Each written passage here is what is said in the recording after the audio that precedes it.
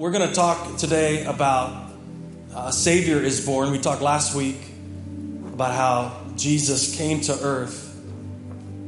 The angel that Luke records said, a Savior is born to you this day. And that's important. That tells us what he was doing. He was coming to save. But we're going to read a portion of Matthew that tells you who he is.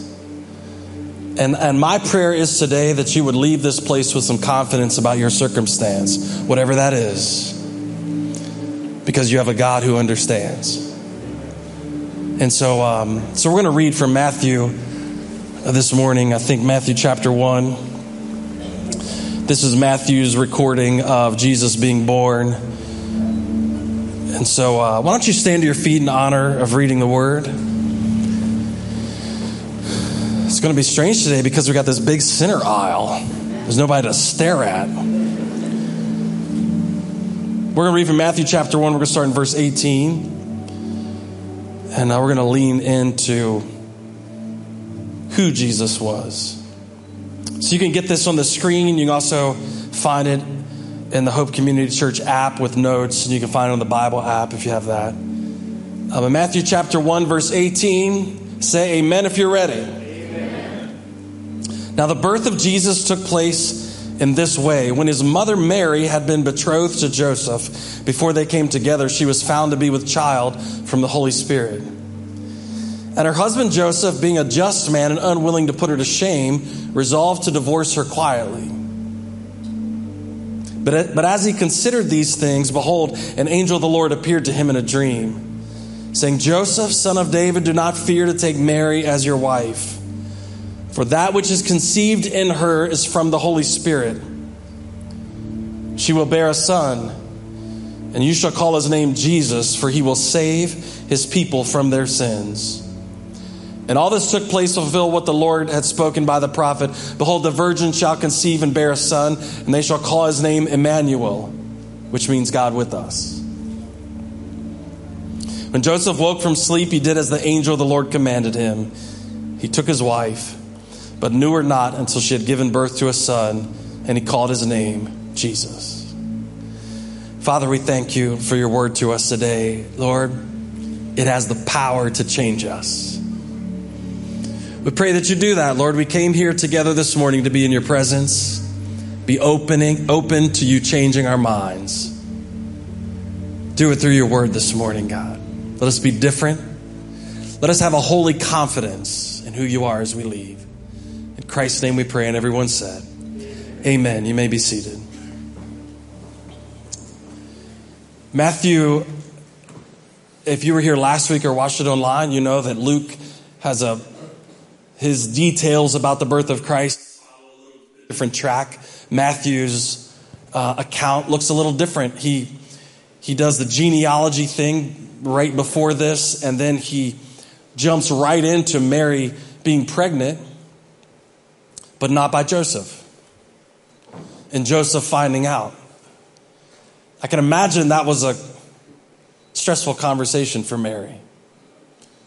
They were very young compared to our standards of when people should get married and have kids. And I imagine that was a conversation that took a lot of courage. And I'm sure that Joseph loved her beyond what we can imagine, because his response, even though he wanted to leave her, was extremely gentle. If you could put yourself in Joseph's shoes and have your fiance walk up to you and say, I got to talk to you about something. It's not a big deal. We could do it over dinner. Hey, an angel met me the other day and kind of said this was going to happen. And we're pregnant.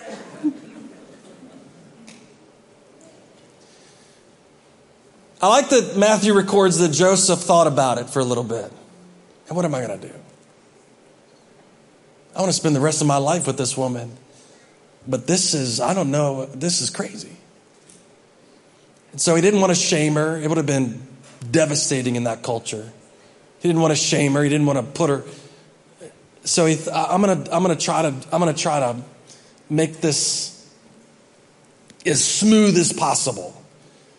I'm going to do it extremely quietly. She can move on with whatever's going on with her, and I can move on.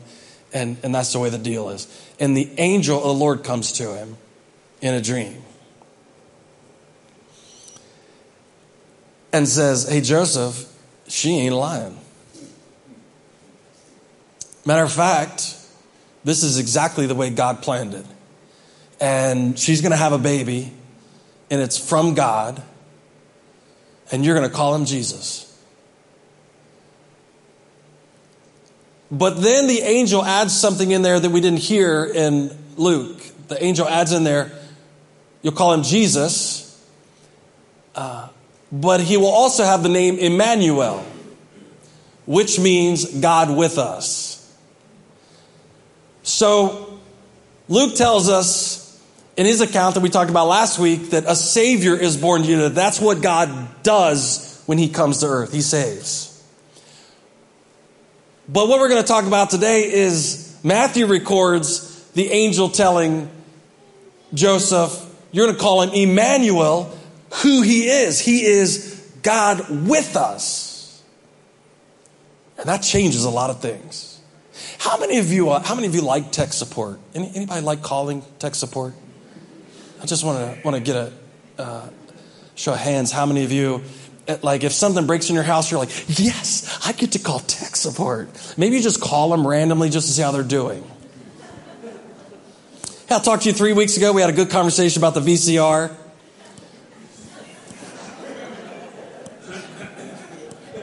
That's how you know right there when you're still calling about the VCR. But anyway,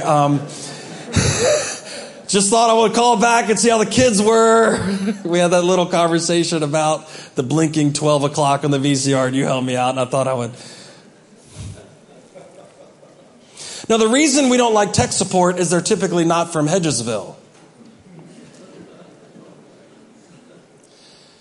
Do you know how many times that I've been on tech support for something and I'll say, and they could be tech support in this country, out of this country, and they would say, okay, could you give me your address? Or the address we have on file, sir, is the church address, 6867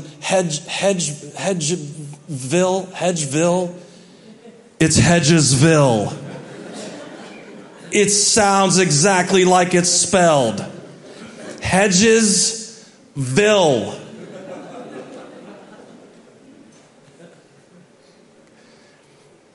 And to make it worse, our physical address here at the church is 6867 Hedgesville Road in Hedgesville, West Virginia. Spelled the same way I told you the first time. So you get on tech support, they have no idea where you are, can't pronounce your town. And to make it worse, you don't know what their experience is. Here recently, I think Sam told me he called tech support for something here in the church and found out that he knew more about the product than the person on the other end of the phone. And they begrudgingly told him, hey, I started 3 weeks ago. Flip to page 7 then and tell me what to do. It's like this last resort. If something technical happens, you're gonna probably call somebody you know and say, hey man, you ever stop the 12 o'clock blinking on your VCR? I'm not sure what to do. Or you're gonna Google it first. Isn't it ironic? The last thing we're gonna do is the thing that they provide for us to do to figure it out. We have great tech support. No, you don't. I've called you. It's not very stellar. Recently, I've been through a year-long relationship with tech support for a travel agency. We had a couple trips canceled because of COVID, and we were trying to see if we could get some plane tickets refunded. To be specific, about 7 plane tickets refunded.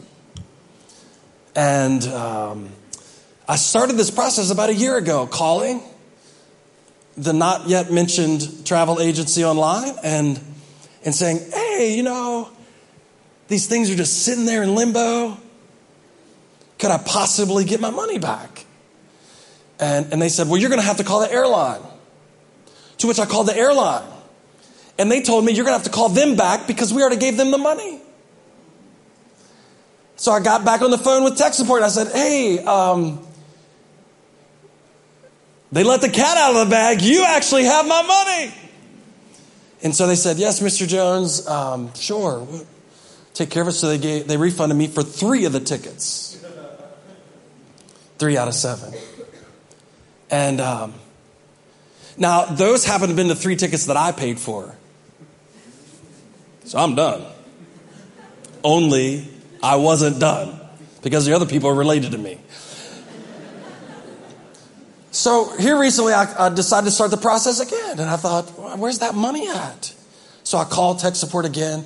And they said, well, you're going to have to call the airline. I went, oh. You tried that last time. So I go through the whole rigmarole. And they finally, after about this time, it took 35, 40 minutes or so, they finally went, Mr. Jones, we have no idea how this happened. I said, me neither. So they finally were able to, I think they're refunding the money. I think. I don't know that we've gotten it yet, but I think they're refunding it. It's probably being carried through the internet right now as we speak. But tech support is kind of this last resort distance help that you expect not to be able to relate, not to be able to understand. They don't know what you know. They don't know your level of ability. They don't know anything. It's just somebody on the other end of the line trying to guess at what's happening. Yeah, my car's making a noise. Can you help with that?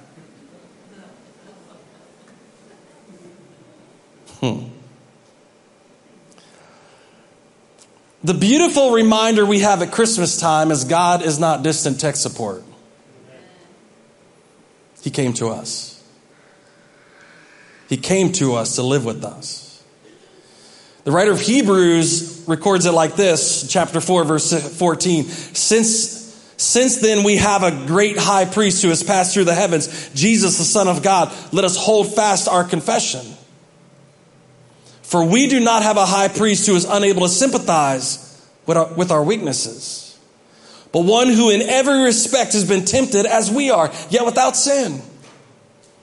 Let us then with confidence draw near to the throne of grace that we may receive mercy and grace to help in time of need. The angel came to Joseph and said, you're going to call him Jesus. That's what he's going to do. He's going to save you from your sin. But his other name is Emmanuel because it's who he is. Jesus is what he does, but Emmanuel is who he is. He is God with us. He's not God looking at us. He's not God on the other end of the phone. He's God with us. John records it like this in the first chapter of John, chapter 4, verse 14. And the Word, who is Christ, the Word became flesh and dwelt among us. And we have seen his glory, the glory as of the only Son from the Father, full of grace and truth. Now listen, this wasn't a momentary touchdown for a couple seconds so that God could go, oh yeah, I know what it's like to stand on the earth. This was him living with us. Now, I'm going to try not to offend too many people here because I know this is a trend that's getting bigger. And if you're online, I apologize up front because you may be into this, but a lot of people believe in UFOs now.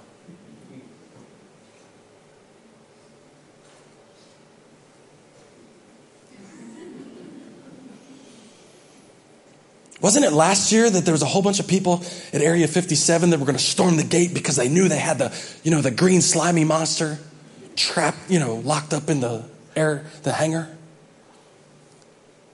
In West Virginia, it's Mothman, isn't it? Yeah. Sasquatch. I'm just like, In all the years of all the people searching, the best we get is a blurry image that looks like a hunter in a ghillie suit. The best images we can get is a streak across the sky. And we're like, they're here. There's no picture of anybody with their arm around them going, hey man, this dude dropped in yesterday. Yep. Blinked his eyes and cooked the turkey. There's no picture of him. There's no historical accounting of anybody ever having one over for dinner. Anybody ever And we're enamored by it.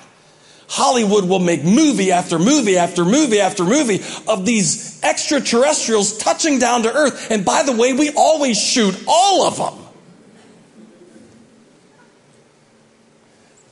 And yet God came and dwelled with us. And sometimes it's hard to believe. When you can go outside the scope of biblical writings and find historians from the past going, no, he was real. Jesus was born. Jesus lived. Here's an accounting of what he did. Here's an accounting of how he died. And here's an accounting of how he lived again. That's important for us. Because if God was this distant deity, he would feel like tech support. He would feel like he doesn't understand what I'm dealing with. He can't even pronounce Hedgesville. But that little statement by the angel to Matthew, Jesus is what he's going to do. Emmanuel is who he is. Wrap your head around God is with us.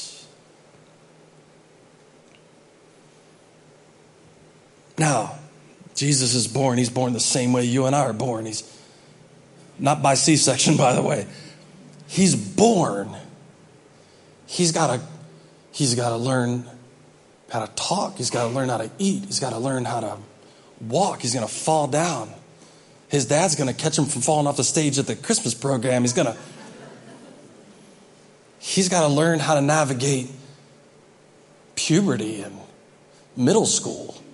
Whatever that looked like. He's got to learn how to work with his hands. He's got to learn how to listen to his parents. He's got to learn how to deal with unbelievable grief and sorrow, unbelievable pain. He's got to learn how to deal with betrayal. He's got to learn how to deal with celebrating losing loved ones. Everything that we deal with. He's got to learn how to deal with temptation.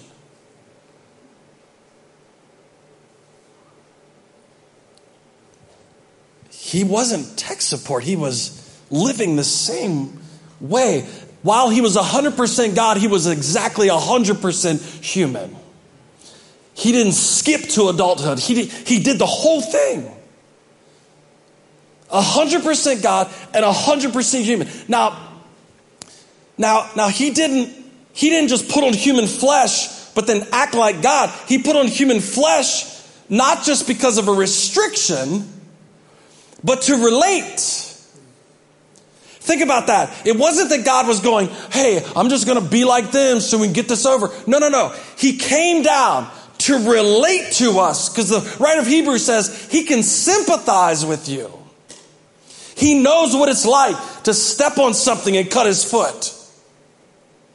He knows what it's like to walk all day and be tired. He knows what it's like to have people disagree with him when he's just trying as hard as he can to make them understand. He knows what it's like to be rejected. He knows what it's like for people to cheer for him. He knows what it's like to work hard all day and be tired. He knows what it's like to be hungry. He knows what it's like to be tempted.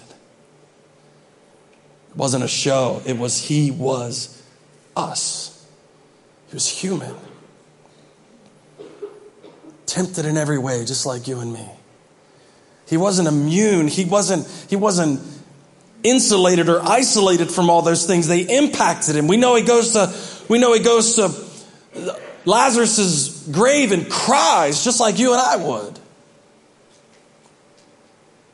He knows what this life is like. For we do not have a high priest who is unable to sympathize with our weaknesses. But because he came and put on human flesh like we have, he put on the limitations that we have. We can now relate to it. When I'm suffering, I know that he has suffered. When I'm celebrating, I know he has. When I'm mourning, I know he has as well. He's not an unattached spectator, but he was a willing participant in life. And to push it even farther, I think Jesus was tempted in ways that you and I could never imagine. Let me say it like this. It's human to give in and divine to resist. Every single one of us knows what it's like to give in. We just give in. It's part of our being 100% human. We give in to temptation. Some seasons of our life more often than we resist. We know it's human to do that. We know, I know this, it has less to do with your environment and more to do with how much Jesus is in you. For this reason, if you go all the way back to the Old Testament, the beginning of humankind, you have God creating Adam and Eve. God formed the first couple out of the dust of the earth. He made them perfect, one-off perfection.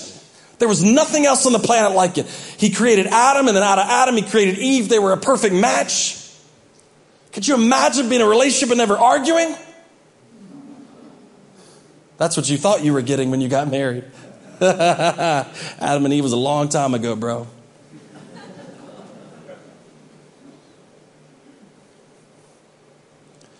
Adam and Eve were in the perfect environment, provided for beyond their capabilities. Adam and Eve didn't build any of the garden. There was no way Adam and Eve could stand up and go, we built this. It was there when they were created. It was provided for them out of the goodness of God. Every need they had was provided for them in the moment. You never read at the beginning of creation with Adam and Eve. You never read them saying stuff like, God, man, you going to get us some dinner? What's up? We're hungry. When God saw that it wasn't good for Adam to be alone, he created before Adam asked, he created Eve. You don't see a long litany of Adam going, hey man, it's boring over here. God was providing. The Bible says that he would walk with them and talk with them and interact with them in ways that we can't imagine. And yet they still fell to temptation. And we have the audacity to think if I made more money, I would be tempted less. If I would finally get the spouse I wanted, I wouldn't be tempted anymore. It's got nothing to do with your environment. It's got nothing to do because the perfect people in the perfect place still fell to temptation. Because we're human. Now, the beautiful thing is, when God comes to earth, he's 100% human, but he didn't stop being God. So the devil had to ramp up the temptation just to make it fair.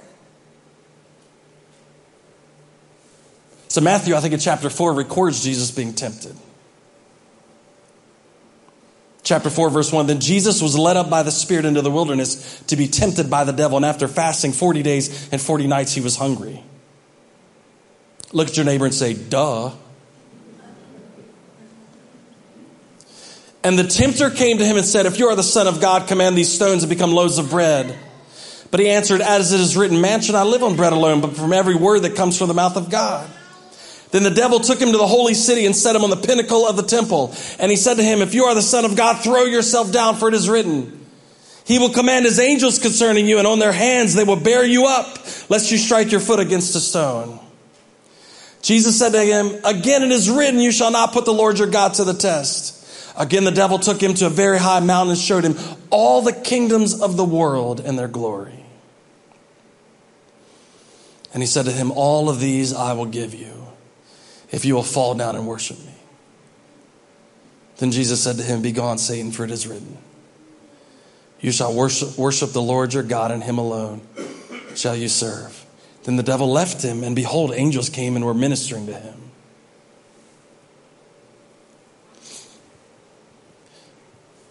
You see a little bit of a progression there in the temptation of Christ.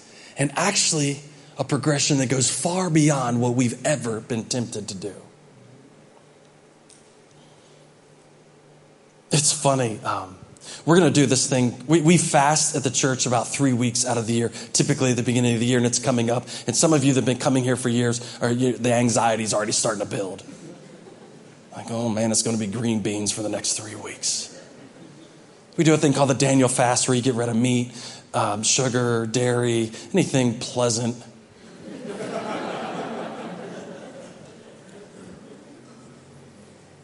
It's peanuts and Brussels sprouts for the glory of God.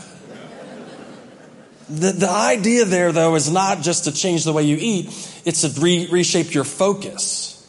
I'm going to deny myself and focus on my relationship with my Savior. And inevitably, here's what will happen. We'll all start talking about, the typical person has a very manipulative caffeine addiction. You don't have to wave your hand at me. I know who you are. You're the ones on Facebook going, didn't get my coffee, and then I'd unleashed total hell on the whole office this morning.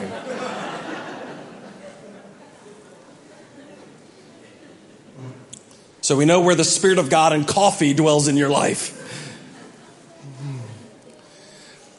So what happens is Jesus is led into the desert by the Spirit to be tempted by the devil. It's like an on-purpose test. But he doesn't eat for 40 days. I've never done a 40-day fast. About 4 days into the Daniel fast, I'm like, my head hurts so bad. No caffeine. Then you're tempted. The Bible says the devil starts out with, hey, I know you're hungry. Turn this stone into bread. Never been tempted like that. Now, mind you, Jesus would have walked through all the normal temptations of a teenager that you and I walk through. This was extracurricular temptation. Turn the stone into bread. Jesus says, I'm not doing it.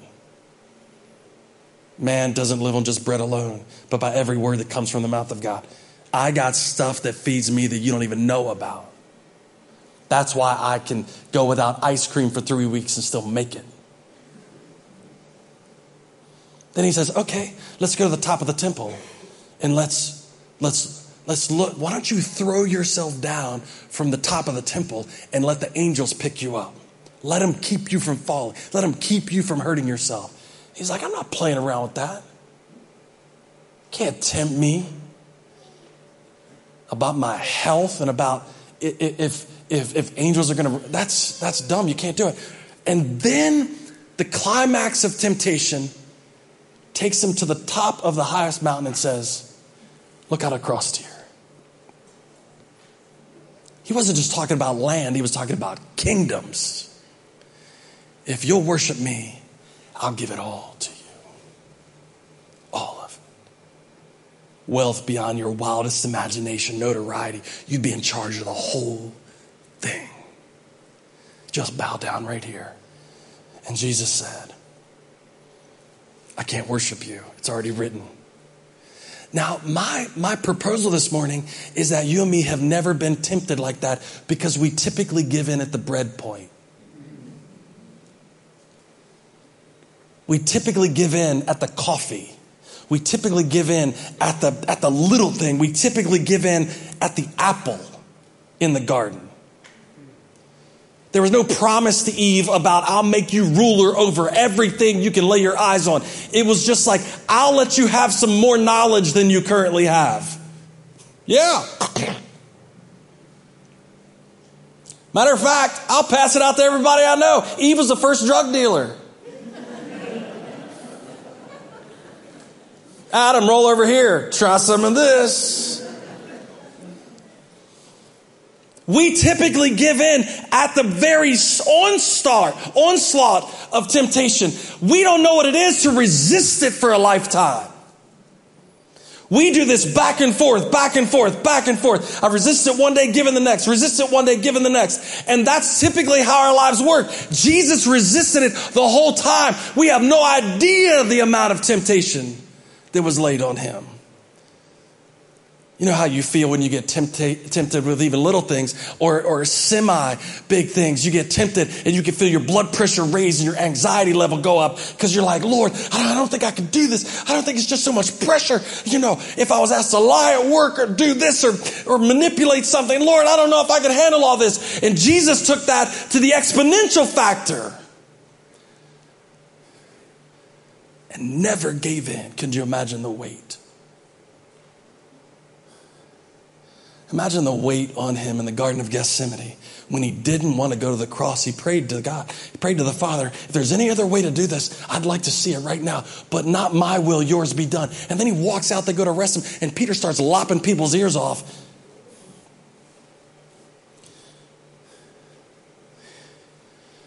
Whew. As much as I'd like to do it that way. I already prayed about it. That's not the way we do it.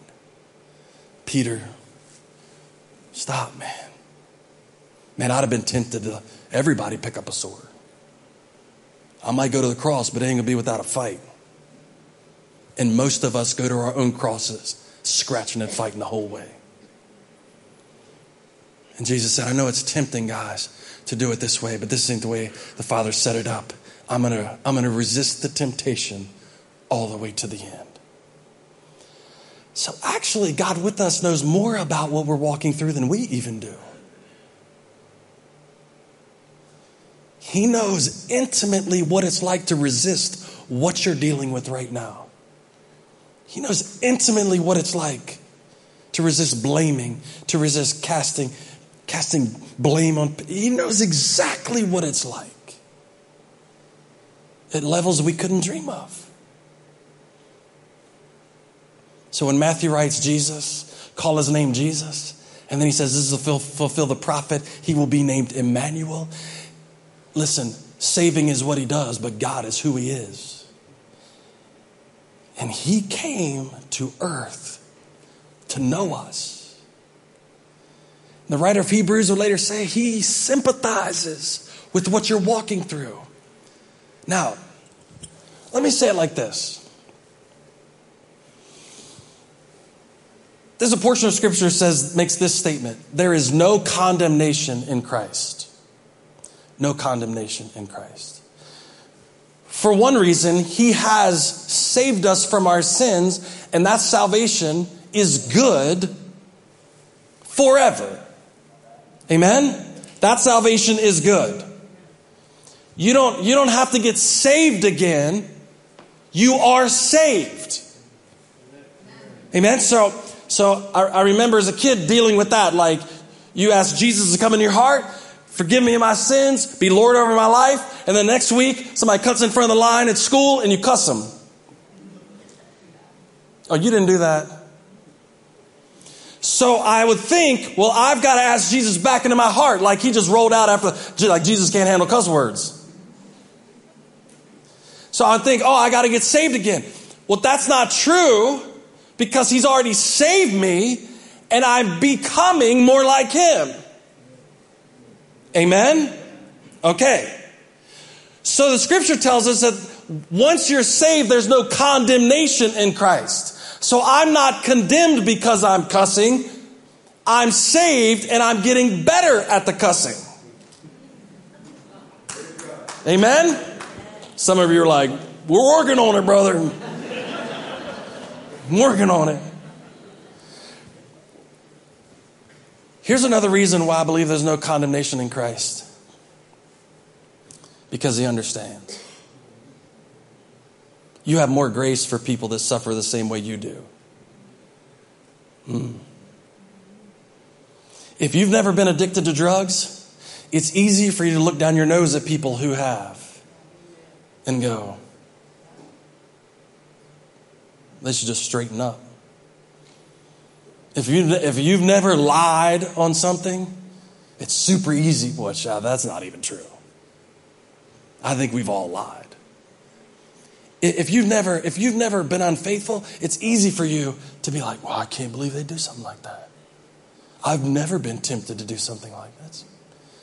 But you know, we have a camaraderie with people who sin the same way we do, don't we? We just like being around people that are just as dirty as we are. Now, Jesus never sinned, but he has a camaraderie with us because he was tempted the same way. So the Bible says there's no condemnation in Christ because he has saved us, yes, Jesus, but also because he was Emmanuel, God with us. He knows what the temptation's like. He says, listen, I know what it's like to be tempted like that. That was tough. I'm not going to condemn you. I'm going to save you. because I've been with you, I understand what the temptation is. And because I came to save you, I can save you after the temptation. But he does one better. He does one better. The writer of Hebrews does not tell us to be confident because after we sin, he will forgive us. It says be confident that when we're tempted, he already knows what it's like to be tempted. He can sympathize with us in our temptation. And then the Bible goes on to say that he will provide a way out for you in the midst of every temptation. So here's how it winds up. Watch this. You're so used to the person on the other end of the line 1,000 miles away or 5,000 miles away telling us what they think is going on with our computer, only to end the conversation sometimes in frustration because you realize they can't pronounce Hedgesville and they don't know about the computer either. Some of you are treating God like that. Some of you are treating God like this distant person who just got a job with a tech support company. And you're like, man, if he only understood what I'm dealing with right now. So you don't even bother calling him. You don't even bother ringing him up. And Christmas is a reminder that he does know. That God put on the same limitations that this flesh has, that you and me have. He put on those limits. He knows what it's like to be tempted. But the beautiful thing about it is, he knows what it's like to overcome temptation. He's the only one that could. Every single time overcome. So then he promises us, hey, listen, I will provide for you a way out.